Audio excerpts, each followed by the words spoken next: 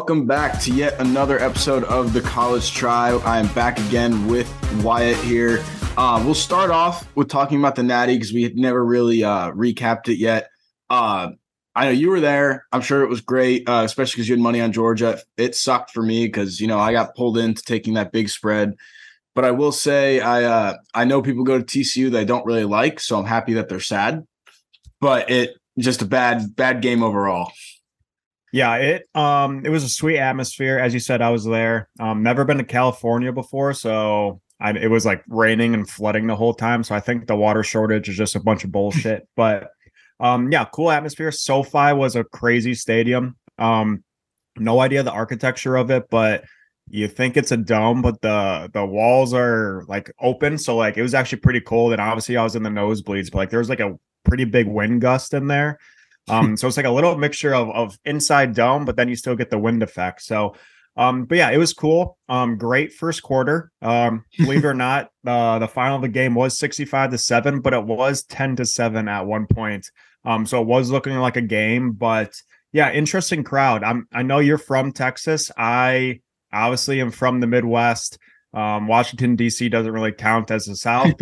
So I haven't really experienced these kind of people, but first of all, Georgia fans, ridiculous accents, by the way. They might be intelligent people, but the way they talk, it does not come off as very intelligent. But yeah, so they're interesting. And then TCU, you probably know more about TCU than I did. The girls wise, I mean, yes, they were pretty, but it just looked like knockoff, like cowboys. Like there's no way they actually are from a ranch or, have ever ridden a horse before. But so that's the impression I got. Maybe you have a different insight on it, but yeah, it was a cool game. Regardless of the score, I happened to be on the right side. I had the over and Georgia. So I was happy, but yeah, really wish Michigan was there. Couldn't sell my ticket, so I was forced to go. But yeah, cool event. I can cross it off the bucket list. Yeah, you got it pretty right with TCU there. It's a lot of, it's a private school, right? So it's small. It's like literally, like I said before, I visited their campus when I was looking at schools and stuff. It's literally 3 blocks long. You got the athletic block, the dorms block, and then like the classrooms block. And it's just a bunch of rich kids who obviously they think they're country, but half of them are from California. Half of them are like from Florida. And you get the few kids in there that are from the Dallas area who don't want to leave home. And it's just like, it's a very weird mixture. And yes, they all wear cowboy hats. They all tuck in with their belt buckles because they're like, oh, Texas. And Fort Worth is the most country city in Texas because the stockyards. But itself, the people who go to TCU are just a bunch of spoiled rich kid brats who probably do a lot of blow. And it just like, that's just, yeah, you pretty much hit the nail on the head with TCU fans. But yeah, after that, the Natty just wasn't what it lived up to be, but at least we got good semifinal games. It was kind of switched this year between a good Natty and a semifinals games. I guess 2 good games is better than just one. But after that, I guess we'll get straight into our top 10 because that's the most relevant thing after that. Number 1 has to be UGA. I'm assuming you have that as well. I'm interested to see what you have at number 2. I have TCU just because, they did deserve to get there. They did deserve that game. I think they deserve that number 2 spot. But I could see some debate of putting like an Ohio State there. Yeah, so ESPN does have TCU at 2. I'm honestly going to take Ohio State at 2. It pains me as a Michigan fan, but I'm trying to make this list as realistic in my mind as possible. So trying to keep fandom out of it. But Ohio State, they did lose to Michigan. Michigan is they're actually 3 on my list. So I'll just say Michigan's 3. Ohio State battled Georgia, probably should have won that game. Honestly, they kind of blew it. Not even including the kick. They were up by, 14 points with, 9 minutes left. They easily should have won that game. And then they had an opportunity to kick a 43-yard field goal to win it. So Ohio State easily could be the national champion right now. And I think I'm still going to put them up there because if Michigan played Georgia, I would expect a similar outcome of the TCU game. So I don't think Michigan could compete like Ohio State did with Georgia, which is the reason I have them at 2. I agree with that, but just because, again, I think that TCU did deserve to go to that game. And it wasn't like they didn't have a bad season. Yes, it was a bad game. I also think it's just Georgia is that much better than everyone else at this point, and they deserve to be there. That's why I put them at 2. And I have Ohio State at 3, then Michigan at 4, just because they obviously they lost to TCU and then TCU got pummeled. Like, it's just, there's no other way to really put it with my order, I guess. Number 5, who do you have? So I'll put my 4 in there as well. Yeah, my bad. I actually made TCU fall quite a bit down on this list. So I have Bama at 4. Okay. And I have TCU at 5. I know that sounds weird. TCU at 5. They were in the national championship. I think Michigan was a better team in the TCU Michigan matchup. Michigan has played terribly, 2 pick sixes, a fumble on the 1-yard line. I'm not going to blame, TCU for winning that game, but I do think Michigan was a better team. They just didn't perform well. So that's why I have TCU all the way at 5. Very controversial there. But I mean, honestly, if TCU played Michigan again, I think Michigan wins. If TCU plays Bama, I think Bama wins. If TCU plays Ohio State, I think Ohio State wins. So just based on overall how good you are, I think TCU is the 5th best in the country. Yeah, I can see that. I have Tennessee at 5. And again, I've been saying this the whole time we've been doing this podcast. Tennessee at 5, Alabama at 6. I personally cannot put Tennessee above or below Alabama, especially because Milton played a great game, and the future of Tennessee is really bright, especially with that 5-star they have coming in. It's like Amaliva or whatever it is, his last name is. They have a bright future, and I honestly do think if they played Alabama again, even without Hendon Hooker, they would still put up a pretty good game. I don't know about winning, but it would still be close in my opinion. Who do you have at 6? Right, at 6, I have Tennessee. And then I'll go 7 as well. 7, I have Penn State. I also have Penn State at 7. I still think they're a bunch of frauds, but they did put up a pretty convincing win against Utah, and it's hard to argue with that at that point. At 8, I have Washington after their big win over Texas. By the way, you're nodding your head. I assume you also have Washington or no? So I have Washington at 9. I took LSU at 8 at 8. Very controversial there as well because ESPN has LSU, I believe, at 13. Yeah. But LSU again, really great season. Obviously, a couple bad losses at the end there, but just a dominating win over Purdue in the bowl game. And again, it's kind of like the same thought process as those, Bama, Tennessee, kind of thing. If you put LSU up against TCU, I think that's a really good battle. I think LSU could possibly win that game. Yeah, and then I have at 9, I have FSU. I'm a little biased there, but I think we did deserve to be in the top 10. Below that, it was close for me at 10 between Tulane and Utah. I ended up putting Tulane just because of the win over USC, but I didn't like putting Utah above FSU, or Tulane, because I think FSU would beat Tulane in a non-neutral site game. I think FSU wins that game. I think Tulane's a great team, but again, when Tulane and all those group of 5 teams go into not Power 5, New Year's 6 games, they play it like they're Super Bowl. So it's kind of like, I think it's an added motivation. So if it's not that, I think FSU wins that game against Tulane. Utah, my logic with Utah is kind of UCF-like. Utah lost to Florida, FSU beat Florida. But again, that was at the beginning of the season. Utah is still a good team. I was really debating that. Like I was close to just saying tie for Tulane and Utah at 10, but I decided to put Utah at 11 and Tulane at 10 just because of that win over USC. Yeah, unfortunately, I left Florida State out. I have them at 11, but I put Utah in at 10. I think if their quarterback stays in that entire Rose Bowl, I think it's a different outcome. I still think Penn State was a better team, but Utah obviously not the same team without their QB playing. So I think Utah's been there all season. They had a bad start against Florida, but then they pretty much ran through the Pac-12. A bad loss or a 1-point loss against USC, and then they clobbered USC in the Pac-12 championship. So I think Utah's probably even better than Washington, but I think the way Washington played at the end of the season, they deserve to be a spot ahead of them. But yeah, and just so everyone knows, USC didn't even make my top 25. They're not ranked because those guys suck. So I'm still a little iffy on the Pac-12. I do like Florida State. I think they showed a lot. But I'm just going to put Utah a little bit ahead because I think they have more quality wins than Florida State. Yeah, I agree with that. And I think if you look at the Pac-12 going into next year, by far the best quarterback conference right now. Right. I mean, you got Caleb Williams, Cam Rising, Bo Nix. There's a few others in there that I'm blanking on right now. But I mean, who else is? You got Penix. You got UCLA's quarterback. Yeah, and DJ DJU is now at Oregon State. Yep. So you got that. It's just a great quarterback conference. A lot of people think they're actually going to challenge the SEC for the best conference next year. That's bullshit. You can't tell me that the SEC will never be the best conference, especially with, LSU is going to be good next year. Alabama is going to be good next year. UGA is going to be good. Tennessee is going to be good. Overall, SEC is still the best conference, but quarterback-wise, it's Pac-12 by a mile. With that, we will go into some coaching stuff that's been going on.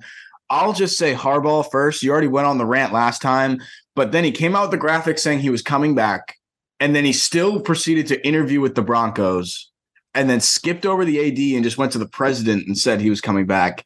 I did a little bit of research on it. I didn't realize they cut his salary last year. Yep. So I think that's why he's probably just pissed off and trying to get more money out of Michigan, like saying, hey, man, I could go to the NFL whenever I want.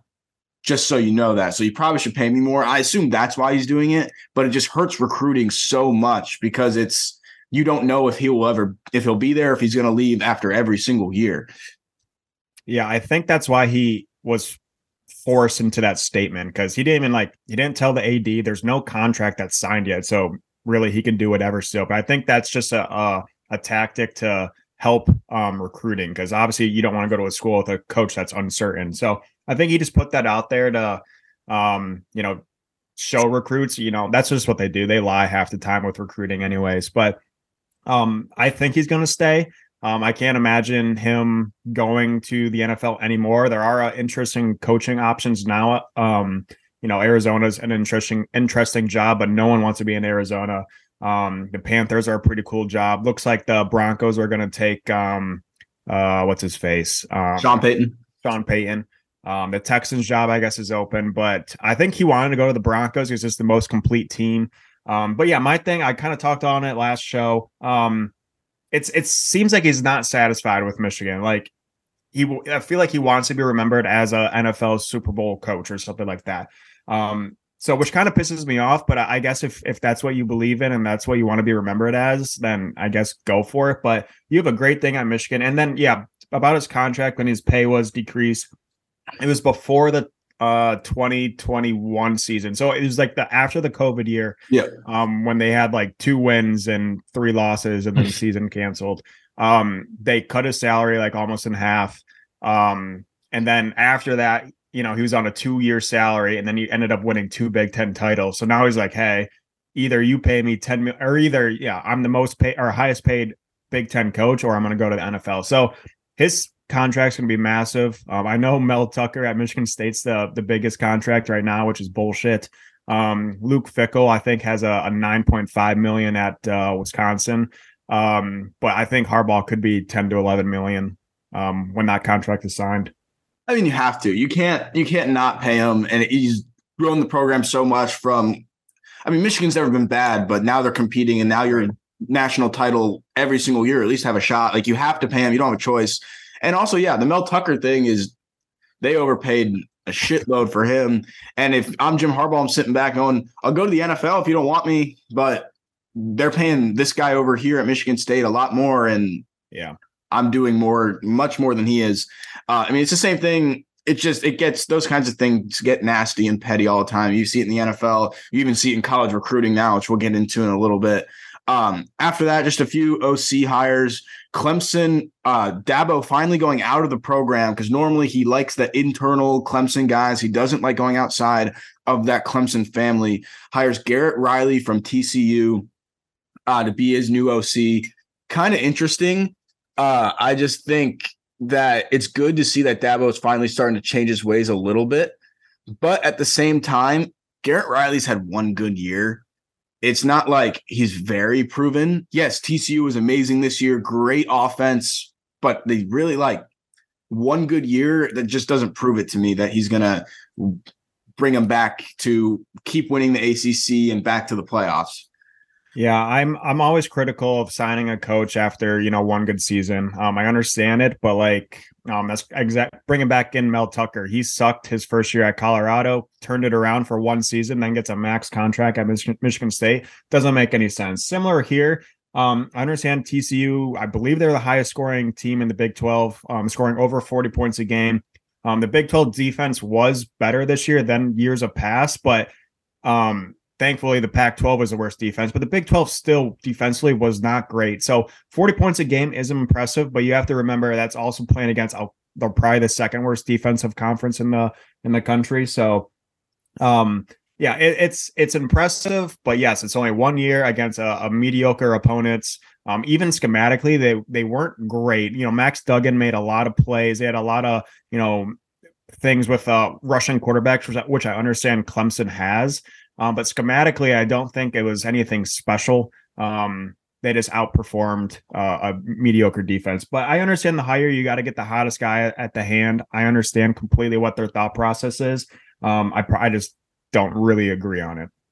Yeah, and then at TCU in response, quickly hired Kendall Briles, son of Art Briles. I actually really like him. He was the OC at Florida State for 1 year. Unfortunately, it was under Willie Taggart, so we never really got to see like how good he was here. But he's never had a really bad offense. He just keeps hopping around as the OC. I think the only thing keeping him back from getting a head coaching job is the fact that he has the Briles last name, and with all this shit that happened at Baylor, that's my honest opinion. I think it's just nobody wants that baggage that comes with the Briles last name. But I do think he's a solid OC. Obviously, he grew up Big 12 with Baylor and all that kind of stuff. I think he's a great fit. In my opinion, a better fit with TCU than Garrett Riley is for Clemson. Yeah, I don't have a whole lot to add here. Just interested to see what TCU does, or if they're going to stay a perennial Big 12 champion, or is it just kind of a one-hit wonder? Because in the Big 12, we've kind of seen, besides Oklahoma, we've seen teams bounce around a lot. Like, as you said, Baylor won that in 2019, and then are kind of out of the loop since. Similar stories with other teams in there. Iowa State was really good for 2 or 3 seasons. Now they were one of the worst in the conferences. So I want them, because I like them honestly more than Oklahoma. I'm not a huge Oklahoma fan. So if there is going to be one Big 12 team, I wouldn't mind if it was TCU. And obviously the conferences are going to change in a couple of years with everything going on. So it could be short-lived, but I am interested to see how TCU bounces back with a new coach and a new season. And it's just sorry, I'm stumbling on my words. The Big 12 is going into their like super conference year. I want to call it that because they're adding 4 teams, and Texas and OU still haven't left. Once Texas and OU leaves, it's kind of wide open for whoever. I don't see any reason why TCU can't take over as that superpower in the Big 12. In my mind, it's probably between TCU and Texas Tech, because Texas Tech has been on the rise, especially with the way they ended their season. Again, like you said, anyone could pop up. Super conference year, but once OU and Texas leaves, that conference is wide open. I don't know who could win it, but TCU does have that shot in my mind, one of the best to be that powerhouse. To move off of that, going into recruiting, the biggest stories right now are between Rashada and McLean. We'll start off with Rashada because we have a few things to talk about with McLean and Coach Prime that goes along with it for a better transition. But Rashada signed with Florida, and then I guess the check bounced and he got out of his letter of intent. He was granted out of that, I believe, either yesterday or sometime this morning. So his recruitment is back open. The rumors were saying 13 million. From what I was hearing from like people who know people in recruiting, it wasn't that huge. There was money, but it was not 13 million. That's just way too high. I don't know any recruit who's getting 13 million from a collective. That just doesn't happen. And what from other stuff I heard was internally, Florida players were kind of getting mad because they're like, this kid is just a freshman. I've been here. Why am I not getting any money or from the collective or anything like that? So it was just a shit show situation. And now Florida's quarterback situation is even more fucked than it already was. You have Graham Mertz right now who's projected to be your starter with no real future besides a 2024 quarterback commit. No depth for next season. The Big Ten more than I do. I think Mertz will get killed in the SEC, but Florida is just not looking good in Gainesville. What do you think of Rashada and the Florida QB situation?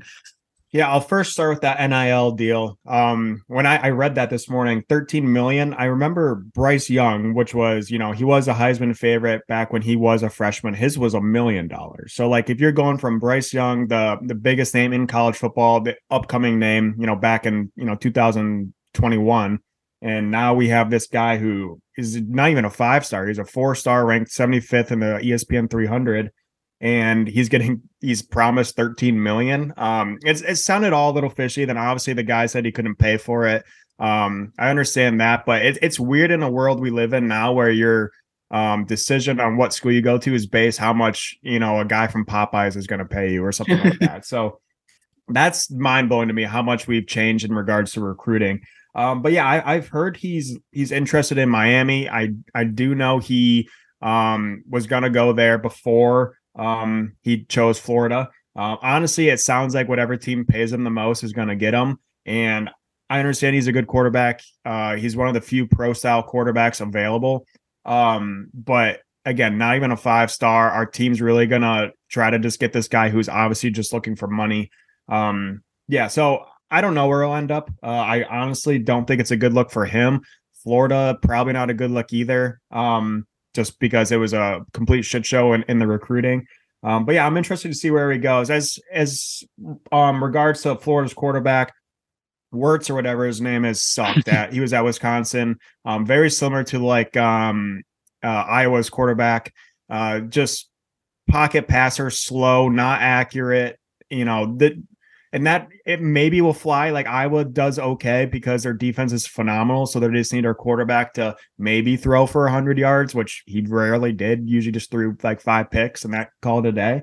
But I can't see him playing against a faster SEC, stronger SEC conference. So I don't think that's a good matchup. And they will probably desperately need if not a second string quarterback, but probably a starter.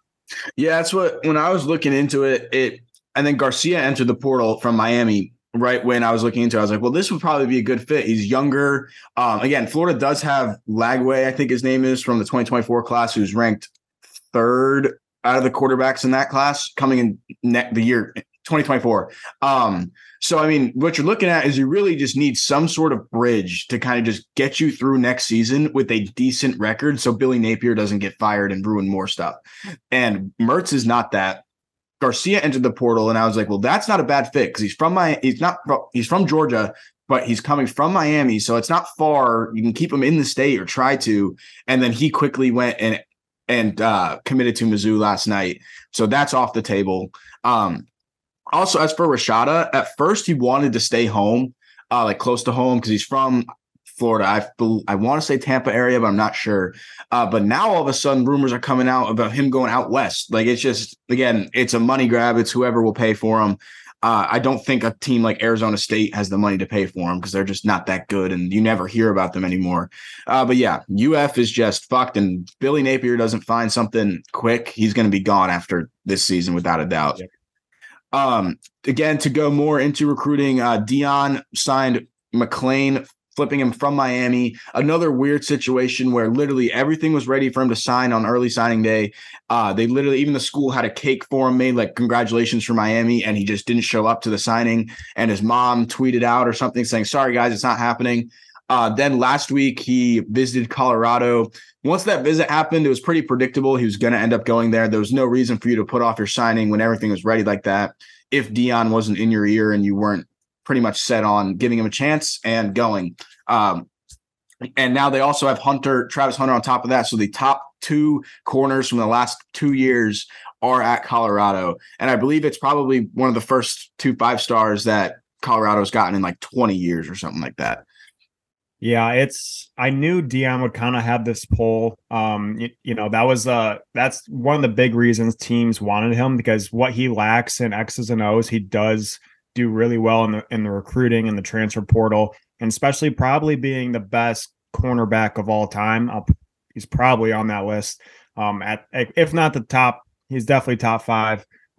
There's no better place to go to and get mentored by than the greatest to ever play it. So I understand the appeal for these corners to go there and defensive players as well.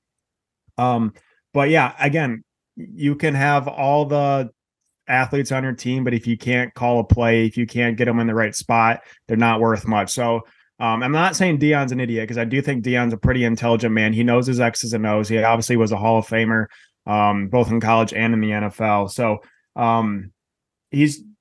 I just hope he surrounds himself with pretty good play callers and whatnot, because he can get the guys there, but can they compete with the other Pac-12 teams? I don't know. Probably not this year. It might be a waiting process, but yeah, I'm interested to see what happens, because me and you both thought he wasn't prepared yet for a Power 5. It was a pretty quick and fast jump, so we'll see what happens. But yeah, great start for Dion, and I'm looking forward to 2 5-stars probably playing at the same time on both ends of the field, or both sides of the field. Yeah, and I mean, they open up at TCU, I believe, so that'll be an interesting game, considering we'll see how TCU is coming off that big year with a bunch of changes, and then Colorado supposed to be on the upswing, but who knows? There's been some questionable staff hires from Dion, like Willie Taggart. I'm obviously biased against Willie Taggart, but I just don't. He's been fired at his last 2 jobs, FSU and FAU. I don't understand why you want someone like that on your staff who, like, clearly is not that good of a coach and doesn't have that winning pedigree. But yeah, I mean, also for Travis Hunter, the way he announced his commitment, he was clearly going to Colorado the whole entire time after he announced it. But to say, oh, once I get to 100,000 subscribers or whatever, I'll announce it. Smart as hell. I mean, like, I shit on him obviously when he flipped from us, but the exposure he's getting through the Prime TV show on Prime TV, and then all the YouTube subscribers and everything, he might be the smartest college kid in the world, and we just don't know it. I just think he's annoying. So yeah, it's again back with the recruiting and the social media and NILs. Like, Colorado and Coach Prime have a lot to offer, and it's funny that now we have athletes requesting subscribers and likes and shares in order to go places. So I think that we're going to see an increase in this the next couple of years. I personally hate it, but hey, whatever you do to get paid, do what you got to do, I guess, especially as a 20-year-old kid. And these guys most likely will make it to the NFL, so they don't have much to worry about. But there are a lot of college athletes, for example, Tim Tebow, other things like that, who probably wish they lived during this time period, because obviously Tim had a short stint in the NFL. He has his TV deals and whatnot, but like a less popular guy like that, you have a great college season and you probably don't have a shot at the pros. Like, then what are you going to do? Become an accountant somewhere? So it gives these guys an opportunity to, I guess, make a short living and have the ability to make at the some of them millions of dollars, which is unreal. So I don't like it, but I understand where these guys are coming from, and it's just mind blowing to me that this is what recruiting's turned to. Even a guy like you were saying, even a guy like Spencer Rattler, I guess is the first one that comes to mind. Like, he's probably not going to do anything in the NFL, but he had a TV show in high school, and he's still a pretty big name in the college football world, even though he's not that great. So he's making all his bag now, and he'll probably be pretty close to set for life and won't have to do anything after college. And again, he's still at an SEC school. He gets publicity. And it's just, that's one of those names that comes to mind of, like, not going to do anything in the NFL, maybe be a backup, but he's probably already going to have enough money to live the rest of his life. To go more into the portal, I just had one thing on it. Lane Kiffin has been a monster this week. Now, they already had Jackson Dart was their starter this year. He was kind of disappointing, but he did transfer from USC. He also got Walker Howard and Spencer Sanders in a span of 24 hours. So now you have 3 competent starters in this QB room. I'm interested to see what he does. I think Sanders is probably your starter off the bat. I think Dart is going to get screwed over being on 3rd string, and probably, I mean, I don't know when he's graduating, but he gets completely screwed over unless he's graduating soon and can get out of there. But it's crazy. That's got to be the best QB room in the SEC right now from top to bottom. Yeah, it doesn't make any sense to me if you're, I know Walker, transferred there before Sanders did, but and I think Sanders is going to win the starting job. Like you said, he's, I think, going to be a 4th or 5th year now. So he's pretty old. He has a lot of experience. He's had great seasons at Oklahoma State. They got screwed this year with a crappy defense, and Sanders got hurt a little bit. But yeah, I definitely agree. He's probably going to get the starting spot. But what is Dart and Howard going to do? Because there's no way both those guys stick around. Yeah. Either one's going to transfer or, as you said, maybe graduate. I don't know, but it's a loaded class. It doesn't make any sense. I understand having 2 of those on the team, but having 3 of them, now you're in a 3-way quarterback battle where there is, in my opinion, one noticeable starter. So yeah, I wouldn't be surprised if we get an early transfer next season, or during camp. I have no idea, but yeah, it doesn't make any sense. But I guess this is a great problem to have if you're Lane Kiffin, and you can never have too many competitive quarterbacks. So He's fine. As for the players, I don't know what's going through their head right now. Yeah, I mean, so the interesting part with transfer rules, because a lot of people now think there's no rules with it and you can just transfer whenever you want. You still, to start right away within your undergrad, you still only get one transfer. After that, the city year rule is still there, but kids are graduating early these days. Fuck, I just graduated early. So that's how JT Daniels is bouncing around so much, because as a grad transfer, you get unlimited and then you're eligible right away. So that's why I said Dart. Probably if I'm Dart, I'm trying to accelerate my classes and graduate right away and get out of Oxford, Mississippi, because there's no way you're starting and you're probably praying to be a second string at this point. So after that, I guess the university kicked me off the main Zoom thing because it's giving me a time limit. So it's saying we have 8 minutes left. If we go over that, we'll just start a new meeting. No big deal. Just wanted to give the warning. So the one funny thing I had to say before, I haven't had an idea of we'll get into kind of a little bit of NFL stuff. We don't normally do, but Arch Manning losing his ID twice in 1 week in his first week at Texas is hilarious to me. Now, I used to be that kid who always lost my ID, but at one point I figured it out and just kept it in my wallet. How many times did you lose your ID? I don't think I ever lost. I'm not there's always that one guy in the friend group that loses things like IDs, like credit cards, like their driver's license. Yeah, that's me. I was never that guy, but it's hilarious that I mean, Arch just kind of seems like that guy, like the laid back guy, doesn't really know when his classes are, doesn't know when an assignment's due. But yeah, it's funny because that's totally how I envisioned him acting. Yeah, I mean, if I were the person picking it up, I wouldn't post it or anything. I'd honestly just keep it. If he goes on, imagine if you were at North Carolina when Michael Jordan was at North Carolina and you found his student ID, how much would that student ID be worth right now? A lot. So I would keep it. Yeah, let him go get a new one. Keep that one. Get it wrapped in PSA paper and whatnot. And he's probably not paying for the new one anyway, so who cares? Right. Yeah. All right. So after that, I thought of an idea of, we'll say our top three, because we're in the NFL playoffs. The divisional round starts tomorrow while we're recording this. Say our top three NFL players who are still in the playoffs right now. It's a lot longer of a segment name than I planned it on being.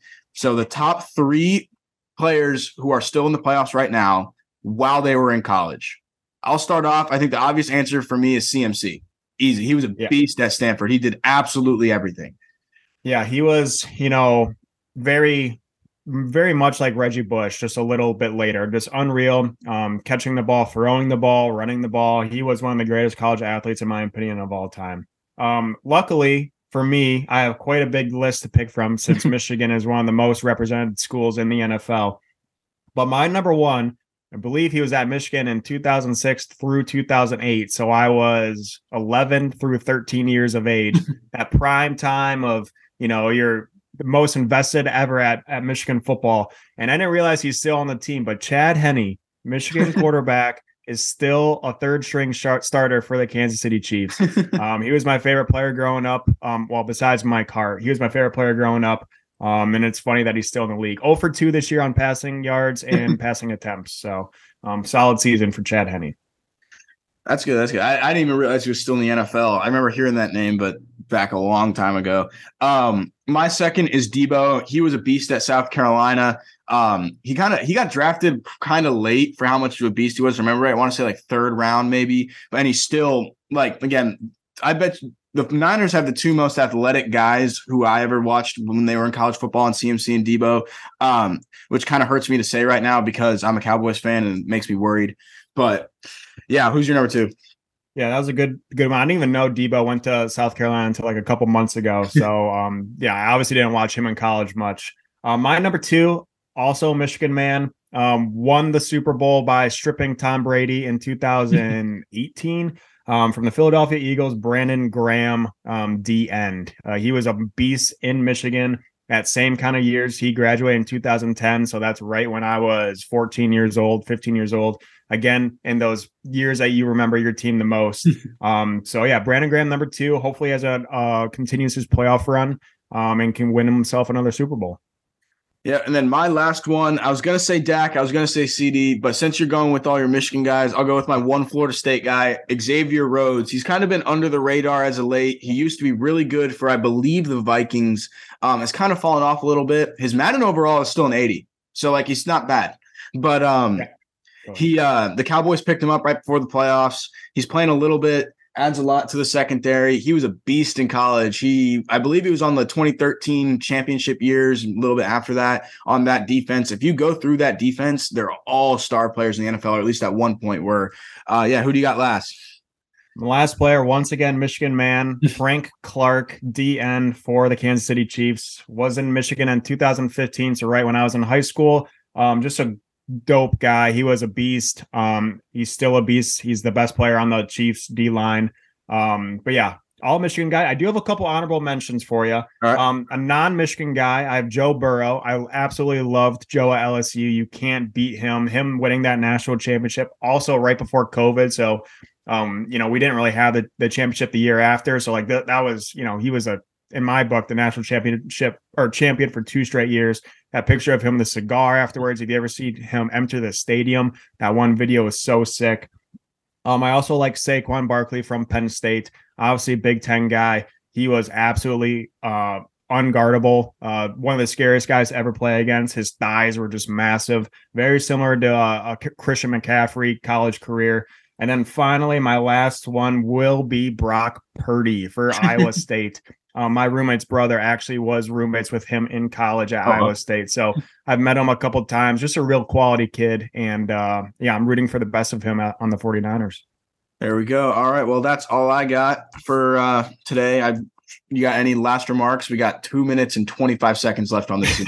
I don't. I'm excited for the NFL playoffs. We'll get into in the next couple weeks more recruiting talk. Obviously we'll get into some mock draft stuff, and then there's a couple more coaching spots that will probably open up that we will touch on as well.